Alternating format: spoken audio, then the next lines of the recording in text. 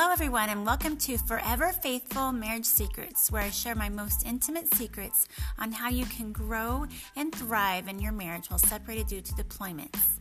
My name is Liz Hauser, and I know marriage life in the military certainly has its ups and its downs, but deployment doesn't have to be all tears and drama.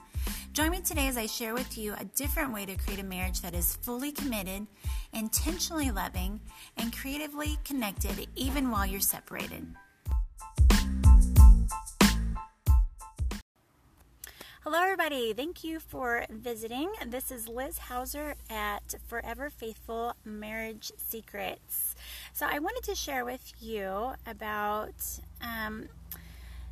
adjusting to having your husband gone the first 1 to 2 weeks of deployment. And to be honest, no matter how long you've been married or how many deployments you've gone through, that part just never gets easier because I don't know about you, but as a woman myself, I usually take about 1 week's time to adjust to something new, whether it's adjusting to my boys being back in school, adjusting to being back from vacation, and whatever change is going on, whether it's big or small. And so adjusting to having your husband gone is a real big mind shift, and it changes your mind, it changes your mindset, and it also changes your routine for good and for sometimes harder times. I know for me, I really miss my husband in the evening time when we're used to having him come home and hang out with us. He's the one that kind of holds me accountable and says, okay, you've done enough work, it's time to go home. I miss having somebody to kind of hold my hand sometimes and even just give me a break from being mom and just let me relax on the bed while he takes care of the boys. So I just want to be real with you.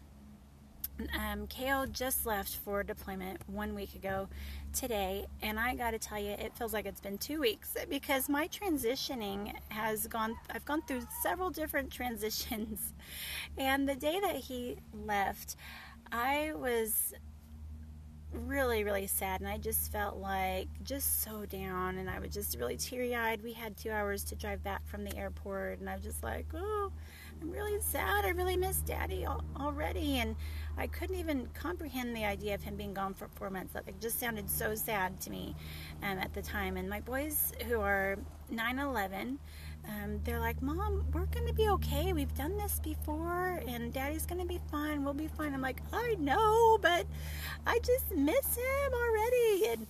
And then the next day, that night after the boys went to bed, I was exhausted and tired, just the emotions of having to say goodbye and the whole anticipation of getting him ready for deployment and my mindset preparing for that and not wanting to let him go. And then driving home, I literally gave myself a stress headache. Like, I don't normally get headaches like that, and it just was like, oh my gosh, this does not feel good. And as I'm relaxing, just kind of writing and journaling out some ideas from the day, I'm just trying to get my thoughts out. I just had this urge, like I just felt like I needed to just cry, just to get it out, get these emotions out. And so I just let myself start crying.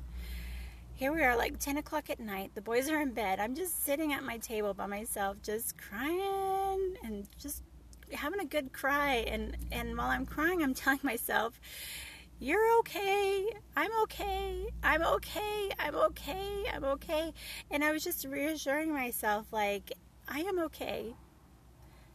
I'm going to make it through this, but the emotions of having to let him go and to have him out of our lives physically is such a big transition. It's almost like a grieving period.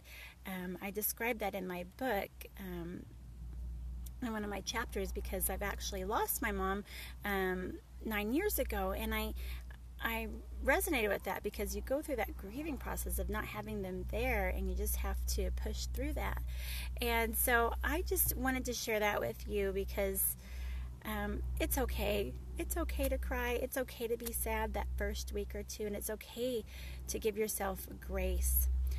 It's very important to make sure that you don't isolate yourself, that you make time to just get out of the house, go to Bible study, go to lunch with a friend, have a play date. Just plan those it will be so helpful. In fact, last week we'd already planned like a week or two ago to get together with a friend, and she tried to cancel because she thought it was way too windy for us. I'm like, no, we're totally fine. Like, I totally need to get out of the house. Please let me come over. And it was so nice to be able to connect with her. And there were 2 other things that we had scheduled later that week that got canceled just due to bad weather or somebody not being well. And I was really, really disappointed. And what it made me realize going into our second week is how important it is to plan things throughout the week. Not too much so that I don't like burn myself out, but just those outings of we're going to go out of town on this day and have a fun day. We're going to get together for a play date on this day. Oh, we're going to get to do small group. I don't want to miss that because that's really important to connect with people. So just making those priorities of being with friends, being with other people, getting out of your home and your house. Again, not so much to over busy your life, but to give you a break from being by yourself. It will be so helpful in doing that. So if you are at the beginning stages of having your husband gone and you're still struggling, you are not alone. Reach out to other people, reach out to friends, reach out to family. In fact, I've been using this time to connect with my family and call them, every once in a while. And it's been so wonderful. And actually, I'm like, oh, I so needed to do that. So, if you have found this podcast useful or helpful, please just leave a comment. I would love to hear how you are doing, what questions you have about learning to adjust with having your husband gone, and also share it with a friend or two so we can get the word out there. I really want to encourage as many couples going through deployment and just knowing that they can thrive in their marriage even though they're separated. And go to iTunes and like my podcast as well as leave a review. I am so looking forward to sharing something more with you tomorrow, and I hope that you have a wonderful day, and so goodbye for now.